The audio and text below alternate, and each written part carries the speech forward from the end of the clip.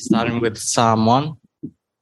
Blessed is the one who does not walk in step with the wicked, or stand in the way that sinners take, or sit in the company of mockers, but whose delight is in the law of the Lord, and who meditates on his law day and night. That person is like a tree planted by streams of water, which yields its fruit in season, and whose leaf does not wither. Whatever they do prospers. Not so the wicked. They are like the chaff that the wind blows away. Not so the wicked. They are like the chaff that the wind blows away. Yeah.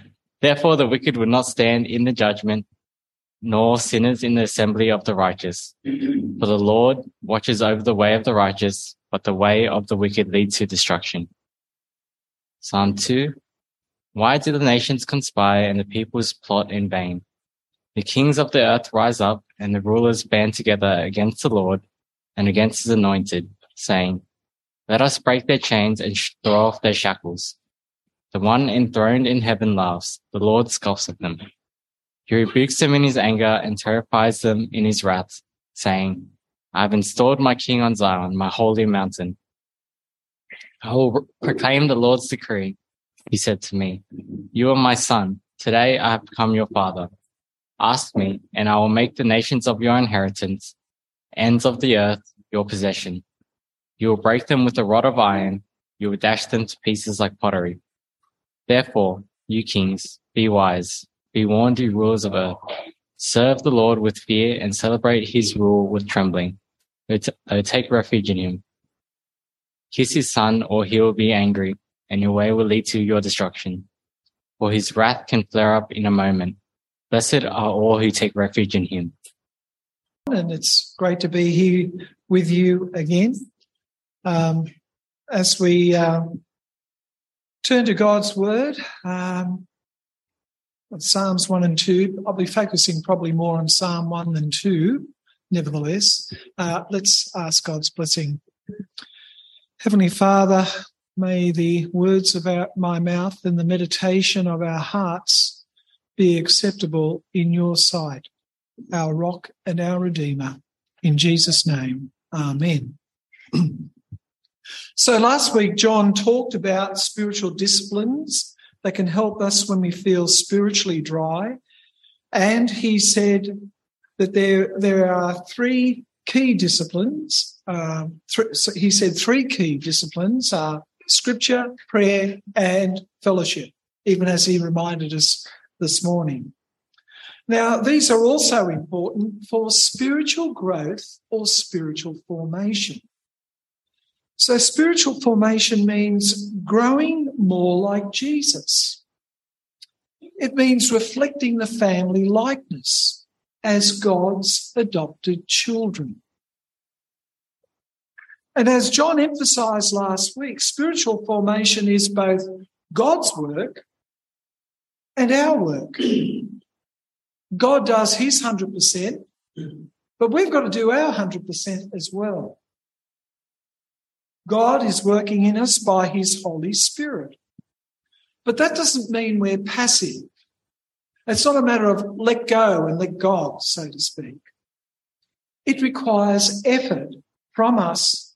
As Paul said to the Philippians in Philippians chapter 2, verses 12 to 13, Therefore, my dear friends, just as you have always obeyed, not only in my presence, but now much more in my absence, continue to work out your salvation with fear and trembling.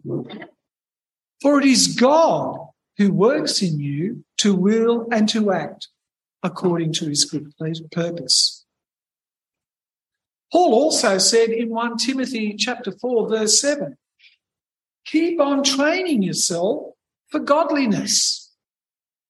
The English word train is from the Greek word from which we get the word gymnasium. And we all know about the gym, don't we? So as Christians, we're always training in godliness. That's just a reminder of what John was presenting to us last week.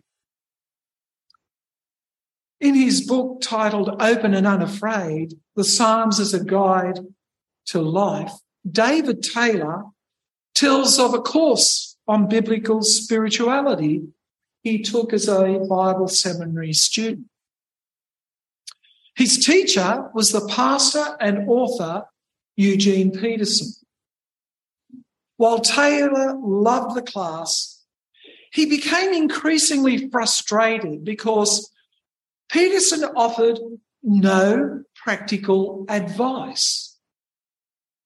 Then, at the end of the very last class, Taylor asked Peterson if he could offer one piece of advice as to how students could realise Peterson's vision,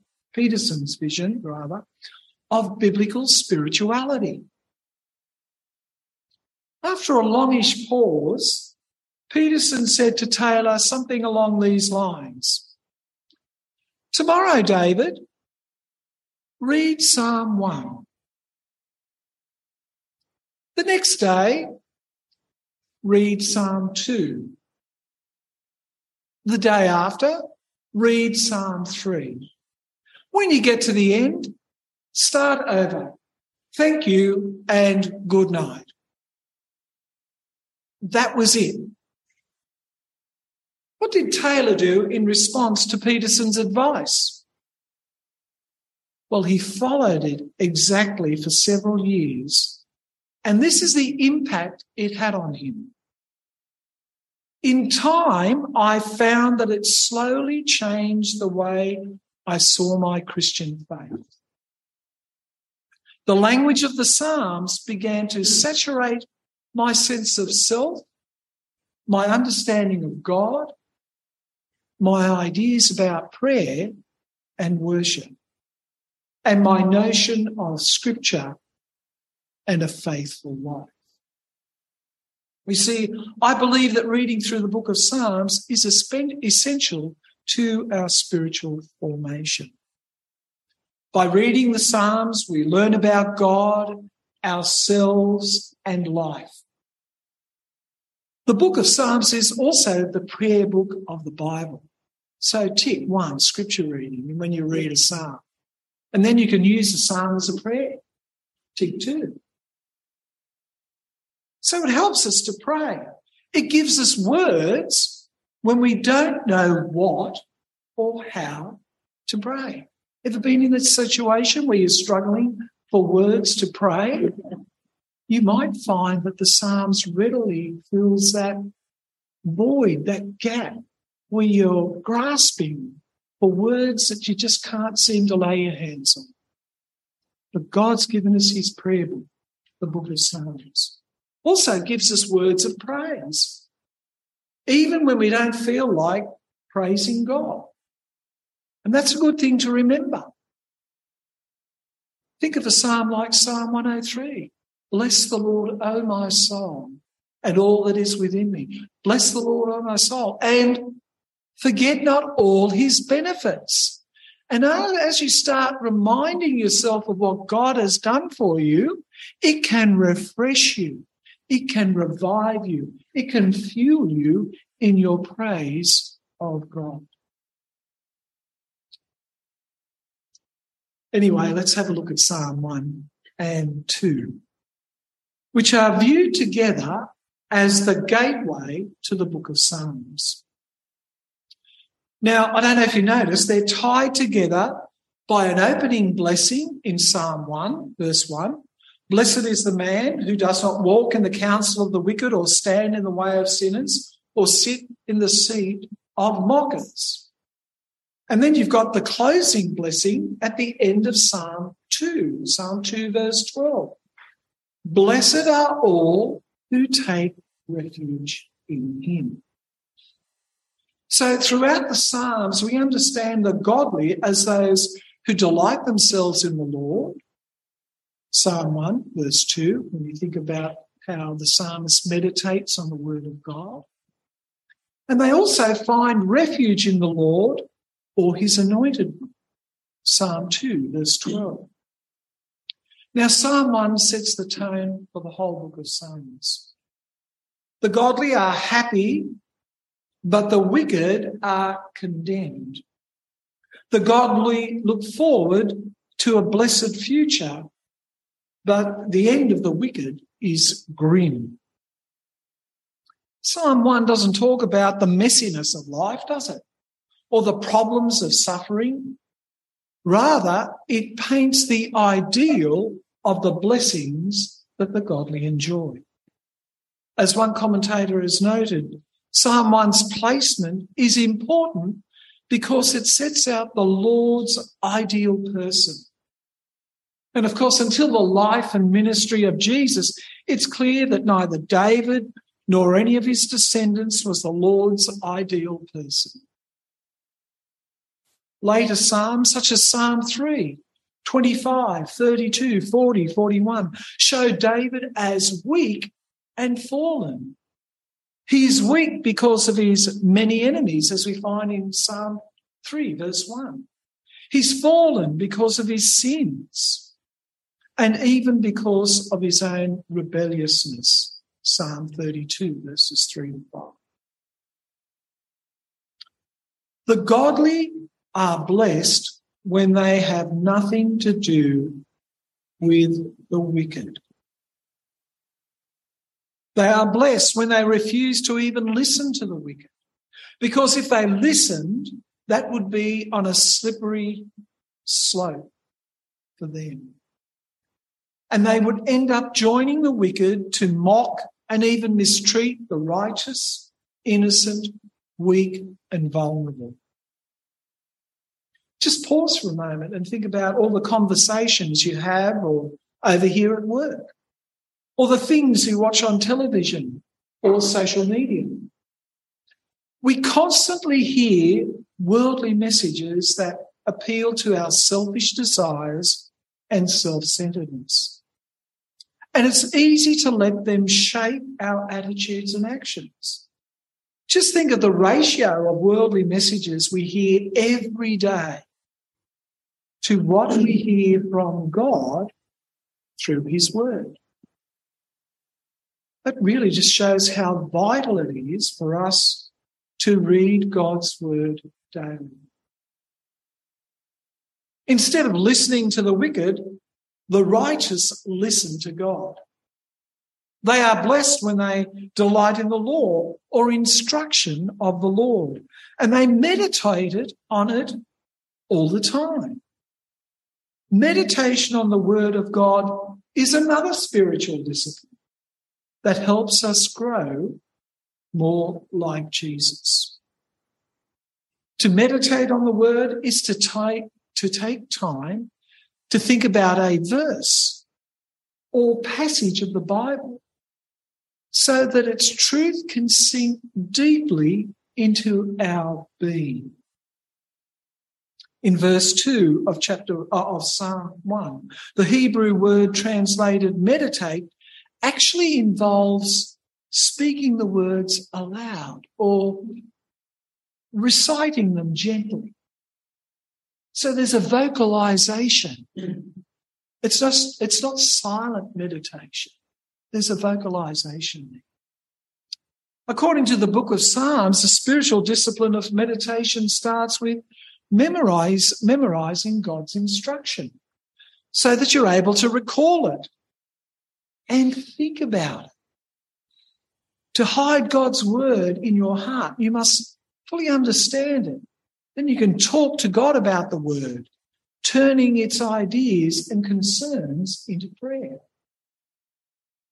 Lastly, meditation ends with self-talk. It could be self-rebuke, self-examination, self-exhortation, or self-encouragement. We saw that last week in the psalm that John preached from, Psalm 42, verse 5 and 11. Why are you downcast, O my soul? Why so disturbed within me? You see, they're questions of self-examination. Put your hope in God. There's an exhortation. Put your hope in God, for I will yet praise him, my Saviour and my God. And as we read through that psalm last week, you notice that he didn't say it to himself once. He had to repeat it. And sometimes we need that. It's not I'll just say it to myself once and I'll snap out of this spiritual dryness. It doesn't work like that. In fact, if you read Psalm 42 and 43 together, as is often regarded as being one psalm, the very last verse of Psalm 43, verse 5, are the same words in verse 4, 5 and 11 of Psalm 42. Sometimes we've just got to keep talking to ourselves from God's word to encourage ourselves and to recover that spiritual refreshment that we long for. So there are two benefits from this meditation, that is, this meditating on God's word. It stops us from being caught up in worldly messages. That's the first benefit. And it gets us thinking godly thoughts, the type of thoughts that Paul encourages in Philippians chapter 4, verse 8. Things that are true, noble, right, pure, lovely, admirable, excellent, or praiseworthy. The blessing that comes to us from meditating on God's word is painted in the wonderful word picture in verse 3. That person is like a tree planted by streams of water, which yields its fruit in season, and whose leaf does not wither. Whatever they do prospers. This picture involves two important points. First thing, the tree is transplanted. It's been transferred from one place to a new place where it will grow well and bear fruit. It's implied that the Lord is the one who transplanted the tree. Second, the favourable location includes access to a never-ending supply of water. And therefore, it's a picture of flourishing. I think there are echoes of these thoughts of transfer and flourishing in the New Testament. We see transfer when Paul writes in Colossians 1, verse 13, God the Father has rescued us from the dominion of darkness and transferred us to the kingdom of the Son he loves.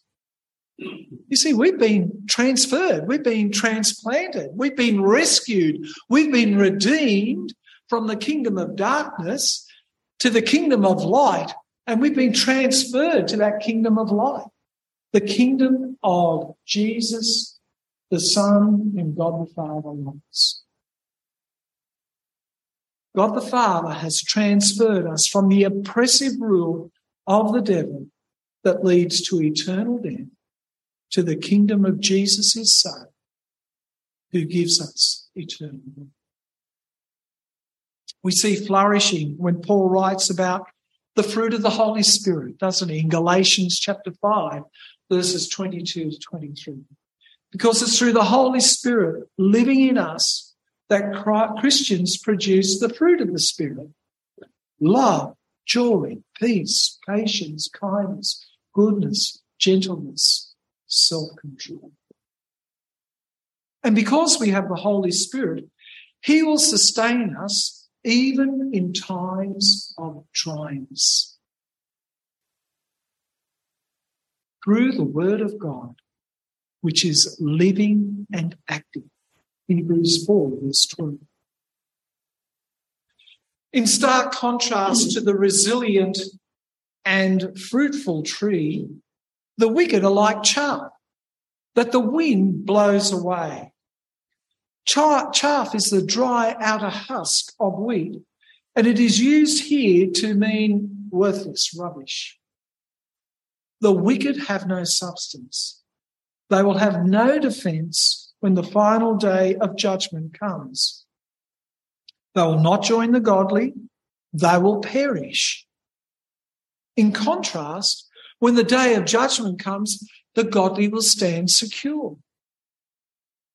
And they will do so because the Lord watches over their way. The Lord plants, transplants, and waters and watches. He has an intimate knowledge of the godly. He cares about them, and therefore they will be eternally blessed. Now we turn briefly to Psalm 2, which focuses on the Lord and his anointed one. It may well be that this anointed one is the ideal person described in Psalm 1, since it immediately follows Psalm 1. After all, the kings of Israel were expected to devote themselves to the word of God, as is made clear in Deuteronomy chapter 17, verses 14 to 20, especially verses 18 to 20. It was, so to speak, in their statement of duties. The king was to write out God's word, read it, and obey it. And if he did that, he would revere the Lord, be humble, and reign for a long time. Psalm 2 identifies the problem of the nations who conspire to rebel against the rule of the Lord and his anointed one. The rebellious nations and rulers are the wicked. In Psalm 1, verse 2, the godly person meditates on and recites the Lord's instruction. However, in Psalm 2, verse 1, the peoples plot evil, perhaps through talking about their rebellious plan. You see, it's the same Hebrew word in both verses. Criminals who conspire often talk in whispers. In Psalm 1, the wicked were seated while they were mocking the godly. But in Psalm 2, verse 4, the tables are turned. The Lord is seated on his throne while he laughs at the nations and rulers and their useless plot. In Psalm 1, verses 2 to 3, life and fruitfulness are obtained by meditating on God's word.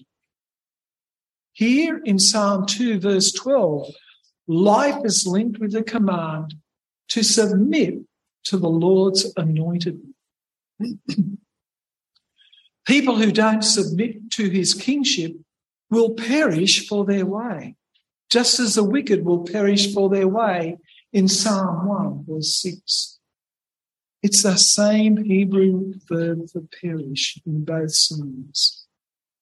You see, the blessedness or happiness expressed in Psalm 2, verse 12, extends to all who take refuge in him.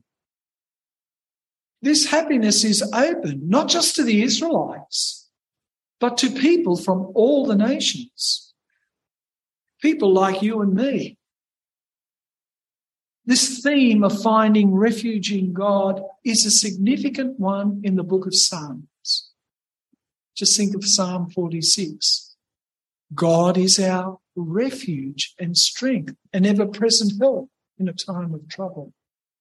Or Psalm 18, my God is my rock in whom I take refuge. A refuge is a place of security, isn't it? And protection, isn't it? And there are times when we need that. Absolutely need that. In the book of Psalms, that's a major theme. God being our refuge. Psalm 34, verse 8 goes something like this. Taste and see that the Lord is good. Blessed is the man who takes refuge in him. Reiterating that thought. God being a refuge. We all know life is messy, and the book of Psalms consists of prayers and praises that cover all our experiences, the joyful times, good times, tough times, sad times, spiritually dry times, dark times, dangerous times. The Psalms also focus our hearts and minds on God and his anointed one, who, as we know from the New Testament, is the Lord Jesus Christ. Psalms like Psalm 2. How often is Psalm 2 quoted in the New Testament? You might want to go through your New Testament briefly or look up some sort of reference Bible and just see how often Psalm 2 is quoted in the New Testament in connection with the Lord Jesus. Psalm 22, Psalm 69, Psalm 110, and Psalm 118. And words from the Psalms were often on the lips of Jesus himself. So what can we take away from Psalms 1 and 2? So the aim of spiritual formation is for us to become more like Jesus. And like him, we should become familiar with the Psalms and pray them. The Psalms also help us develop the spiritual disciplines of reading scripture and meditation. When we are feeling spiritually dry, it is good for us to turn to Psalms like Psalm 42 or maybe Psalm 61, 63, yes. And it's good to turn them into prayer. We could even memorize those Psalms. It's good for us to do what Eugene Peterson told his student David Taylor. Tomorrow, David, read Psalm 1. The next day, read Psalm 2. The day after, read Psalm 3. When you get to the end, start over. There's a Psalms blogger called Psalter, Psalter, with a reference to the book of Psalms, Psalter Mark, whose motto is, a psalm a day helps you work, rest and pray. So let's all read a psalm a day. Let's pray.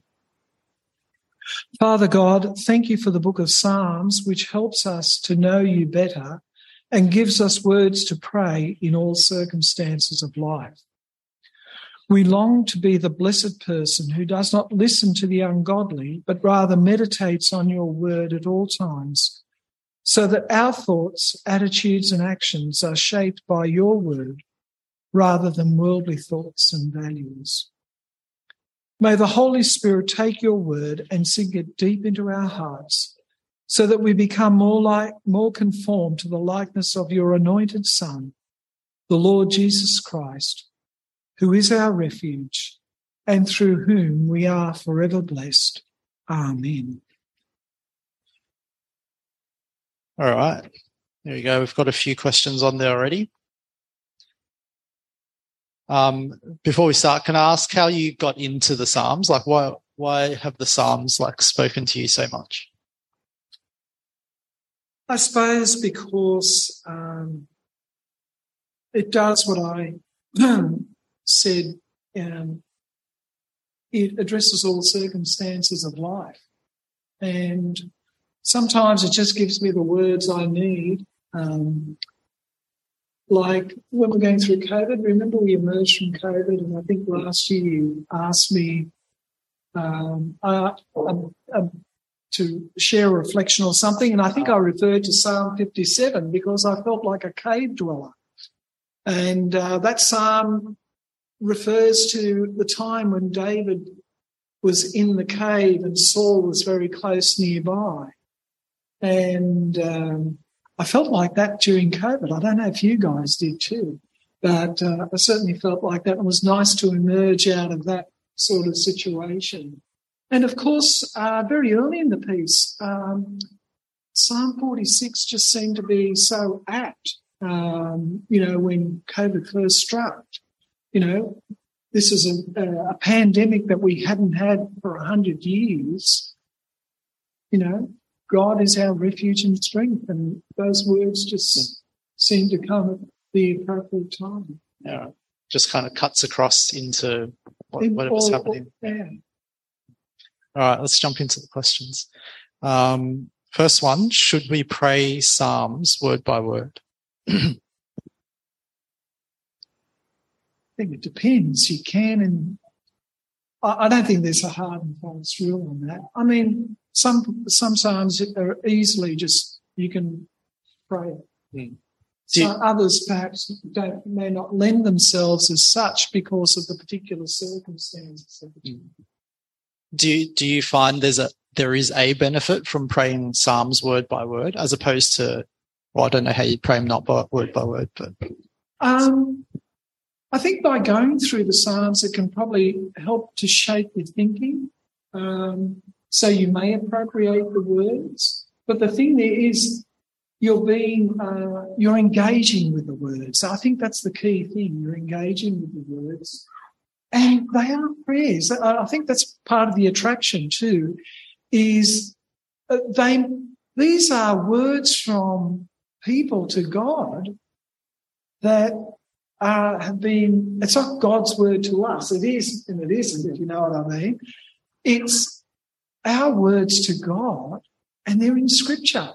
And they're for our benefit, and they're a wonderful God. I guess the Psalms are a bit unique in that, like, all of Scripture is God's word to us, but these are the only part that's kind of our words to God. Yeah, in such a concentrated and very full way. It's interesting. I haven't thought about that before. The next question: why is it so hard to meditate? Why is it so hard to meditate about God's word? Meditate on God's word? That's a good question, and I think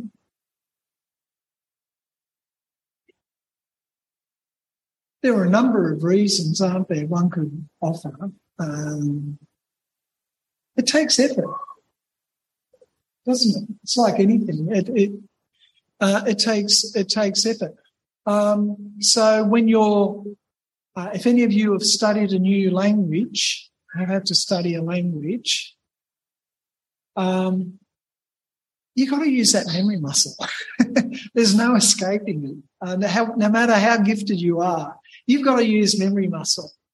And, it takes effort. I can't put it any higher than that. Therefore, because it takes effort, our natural inclination, I think, not all of us, I can't speak for everyone, but our natural inclination is to take the easy path rather than the hard effort path. It's probably very true. It's very true for me, at least. Last question. Do you have any particular practices for the Psalms?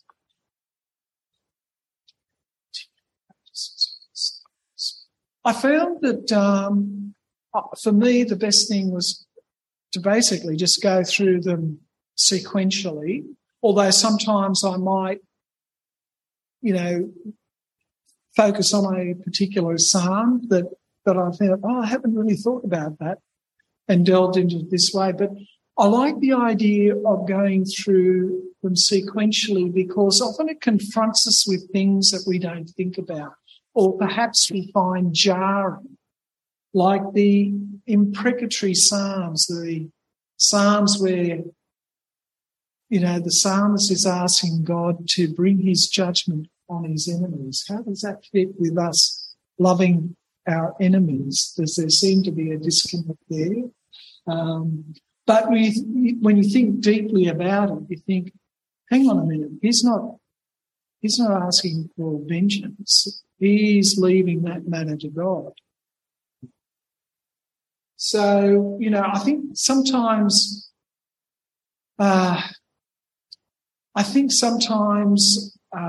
we can sort of frame God within our own particular thinking, whereas if you go through the book of Psalms, it kind of stretches you and think, hang on a minute, I can't domesticate him like Aslan, he's good, but he's not safe.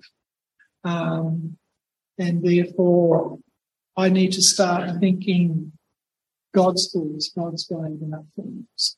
So it's kind of like reading through them and then like letting them point out inconsistencies in how you're thinking versus how God thinks or something like that. I couldn't put it better.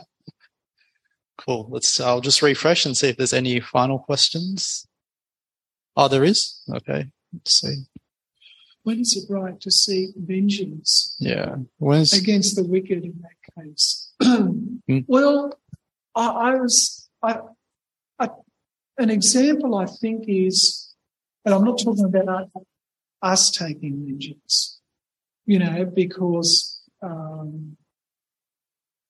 it's pretty clear from Scripture that we leave that to God. God is the judge. But I was thinking of a tangible instance was with the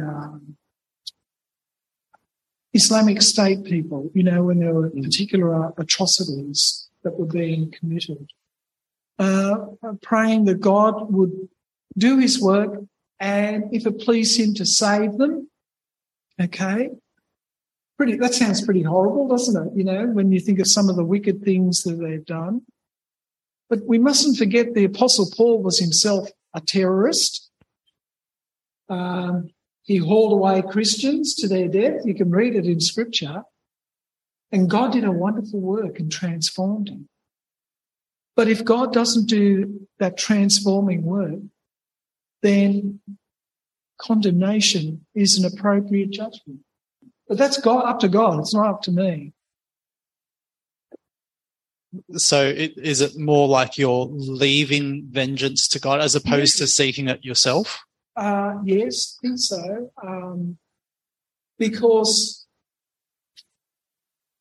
it's not my place. If I've escaped condemnation because of God's mercy, then it's up to God, I think. But I want the judge of the earth to do right, and I know he will. That's what the psalmist prays. If you go through some of the psalms, particularly in the 90s, where the Lord reigns, and one of the big issues is we want justice. And we know that there's a lot of injustices in the world. And we're looking, I don't know about you, but for me, I'm looking forward to the day when the Jesus comes back and he's going to set all those injustices right. So it's in that context, I suppose, I'm looking, for God's just judgment. Maybe in addition to that question, with your background as a lawyer, I don't know if you thought about this before, but with your background as a lawyer, how does seeking justice in courts and things like that I guess is justice and vengeance different, but how does seeking justice in courts match with leaving vengeance to God? Well, the thing about even in Israel's day, you had punishments meted out, didn't you? Punishments that fitted the crime because of God did it because of he was the ruler over his people. But I think it sets the template too for us in terms of loving our neighbour, acting justly and mercifully. And if we offend, then punishment is warranted. So I see that there's a connection. Yeah, right. So it's like the pattern of God punishing and taking vengeance on wrongdoing is like the same pattern that we have, thankfully, in our court system, where we try and do that as much as we can. But not all of it's going to be. Yeah. And look, I'm the first to admit that we've got a court system that's very imperfect because it's made up of imperfect people. And sometimes the wicked get off and sometimes the innocent get unjustly punished. Hopefully that's exceptional, but I'm just saying it happens. It's better I think it's better to have some system of order as we have in our society than lawlessness. That's the worst thing. Cool. Thanks for that, Andrew.